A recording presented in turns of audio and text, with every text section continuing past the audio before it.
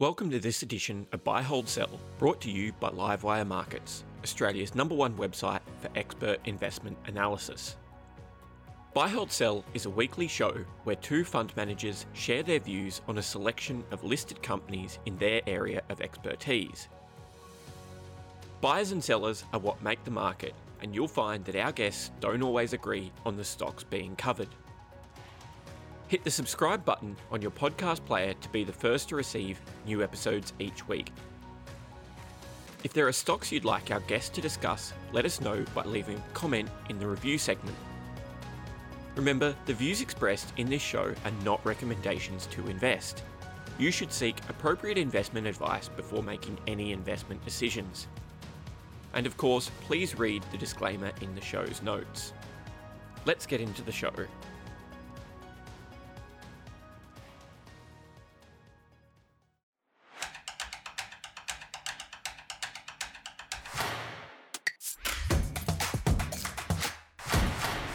Hey, how you doing? And welcome to Livewire's Buy, Hold, Sell. I'm Ali Selby, and today we'll be taking a deeper look at what it takes for the country's small and micro caps to make it on the global stage.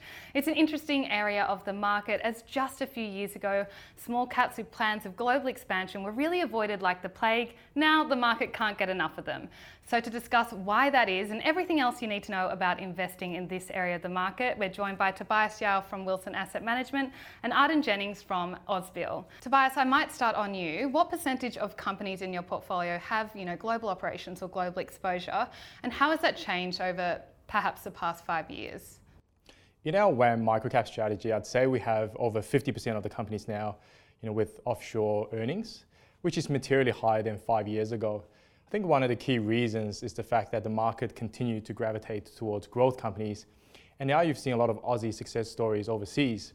So management teams are encouraged by shareholders and the board to take on more risk and to expand overseas. I think finally, it's much easier to attract capital when you have a global growth story to tell. So a lot of the IPOs and capital raisings were also of companies acquiring things overseas. Same question to you, Arden. What percentage of your portfolio has that global exposure, and how's that changed over the past 5 years? Yeah, so for the Ausbil Australian Small Cap Fund and the Micro Cap Fund, for companies that are orientated here, it's probably around 60% of the portfolio, with roughly 40% offshore. But then if we look at the companies where they're deriving their revenue and their growth, it's probably about 60% offshore and 40% domestically. Obviously, what's changed over the last sort of 5 years, we've certainly seen digital transformation take hold, and businesses have been able to increase their total addressable markets by going offshore. And good examples of that are through such as e-commerce. But it's really those companies that have embarked on digital transformation programs, even if it's at the sacrifice of short-term profits for long-term gain, that have really benefited. And probably a good example of that is like IDP Education with their English language testing, which have now put to computer-based testing as opposed to paper. So they're really benefiting from that now. If you had to narrow it down, what would be like the key attributes of companies that can make it overseas? Yeah, well, plenty make mistakes. It is fraught with danger at times, and sometimes I often can focus on, what not to do. I think that can help answer some questions, but some companies that go overseas too early, too quickly, risk really destroying shareholder capital. So what we like to see companies do is really focus on mastering their craft here domestically, if that's where they're orientated. And if you want to do some homework, focus on Porter's 5 forces. I think that can help you assess each of the companies. Assessing their strategy. We like to see them expand into global markets in a really measured and prudent way, taking it slow, and ideally in a capital light manner, because the execution risk of going overseas can lead to significant capital loss, and they ended up divesting and retreating back to Australia in the end. So we've seen plenty of companies embark on that, but they're sort of things we look for. Arden's just run us through what not to do. What are some of the key characteristics of companies that can make it globally? I think for us, management is always #1. So their ability to take calculated risks and execute on the strategy that they've set out. If the company is looking to expand globally organically, then it really comes down to whether their competitive edge holds up on the global stage and how quickly they can scale. So someone like Afterpay is probably an obvious success story. They replicated their model in the US and scaled so quickly that it was hard for a lot of their competitors to catch up. If the global expansion strategy is inorganic, then it comes down to the ability for the management to do the due diligence and then figure out how to extract revenue and cost synergies as a combined entity. A lot of people have been talking about this reopening play. In your view, has that already played out, or where are you finding opportunities at the moment? Yeah, so we have quite a few, companies exposed to the reopening theme. You know, the obvious ones are the brick and mortar retailers and entertainment companies and travel, for example. I guess from our point of view, it's all about whether these companies can continue to grow in the medium term, even after reopening. So we've been investing in companies that has fundamentally changed the quality of their business during the COVID period, such that they're coming out of COVID on a much higher revenue or earnings run rate. So one good example is Ardent Leisure. The chairman and the management team went in a few years ago to fix the business. You know, now they are traveling at a much higher earnings margin. And they're rolling out more centres, bowling centres in the US, which provides that sort of short to medium growth. Same question to you, Arden. Where are you finding opportunities at the moment? Yeah, as a generalisation, certainly the reopening part of the market is an area of focus for us, particularly around the retailers, as Tobias said, but those that are really focused on fashion and apparel, so the Levises, City Chic, Universal stores, they're both focused on apparel and have bricks and mortar stores that will benefit from a reopening of economies as people want to socialise. So that's probably one area. Another would be travel and tourism. So, you know, Corporate Travel and Experience Co for our small cap and our micro cap fund have each of those, one of those holdings each in the funds.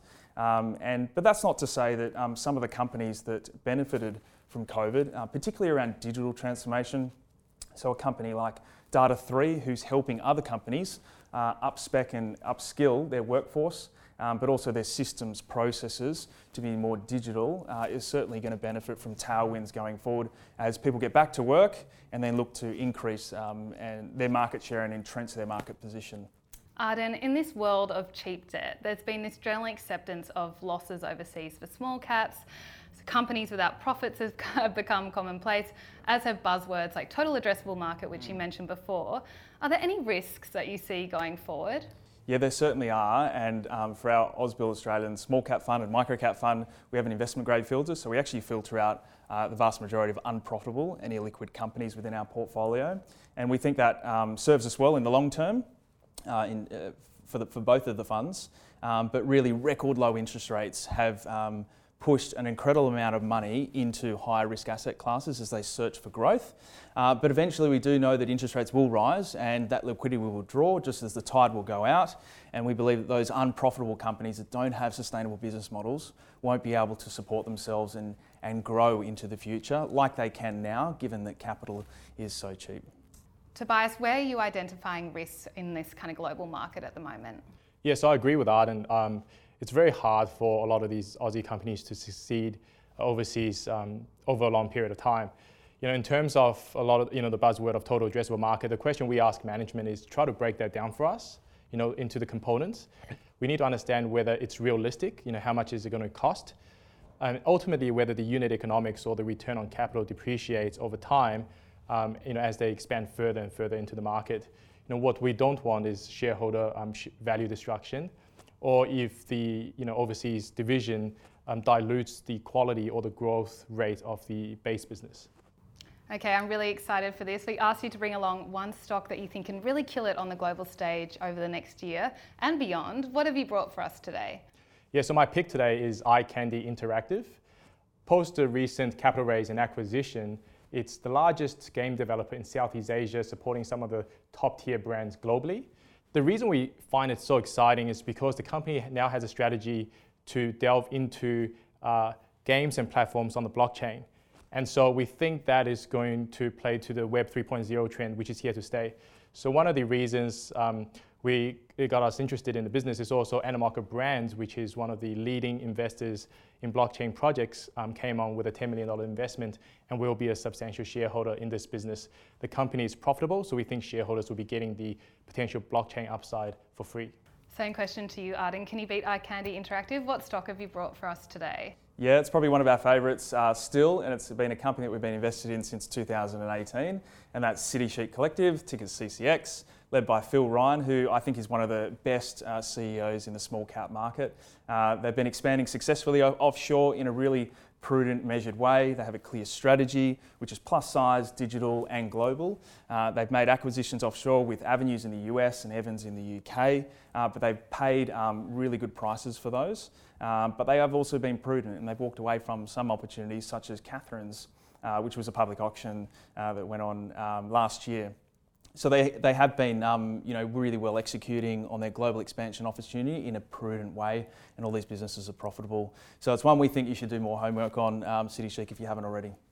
Well, that's all we have time for today. We hope you enjoyed that episode of Buy, Hold, Sell. If you did, why not give it a like and subscribe to our YouTube channel. We're adding new content every week. Thanks for listening to Buy, Hold, Sell, brought to you by Livewire Markets, Australia's #1 source of expert investment analysis. Register for free at livewiremarkets.com to discover more exclusive investing articles, videos, and podcasts.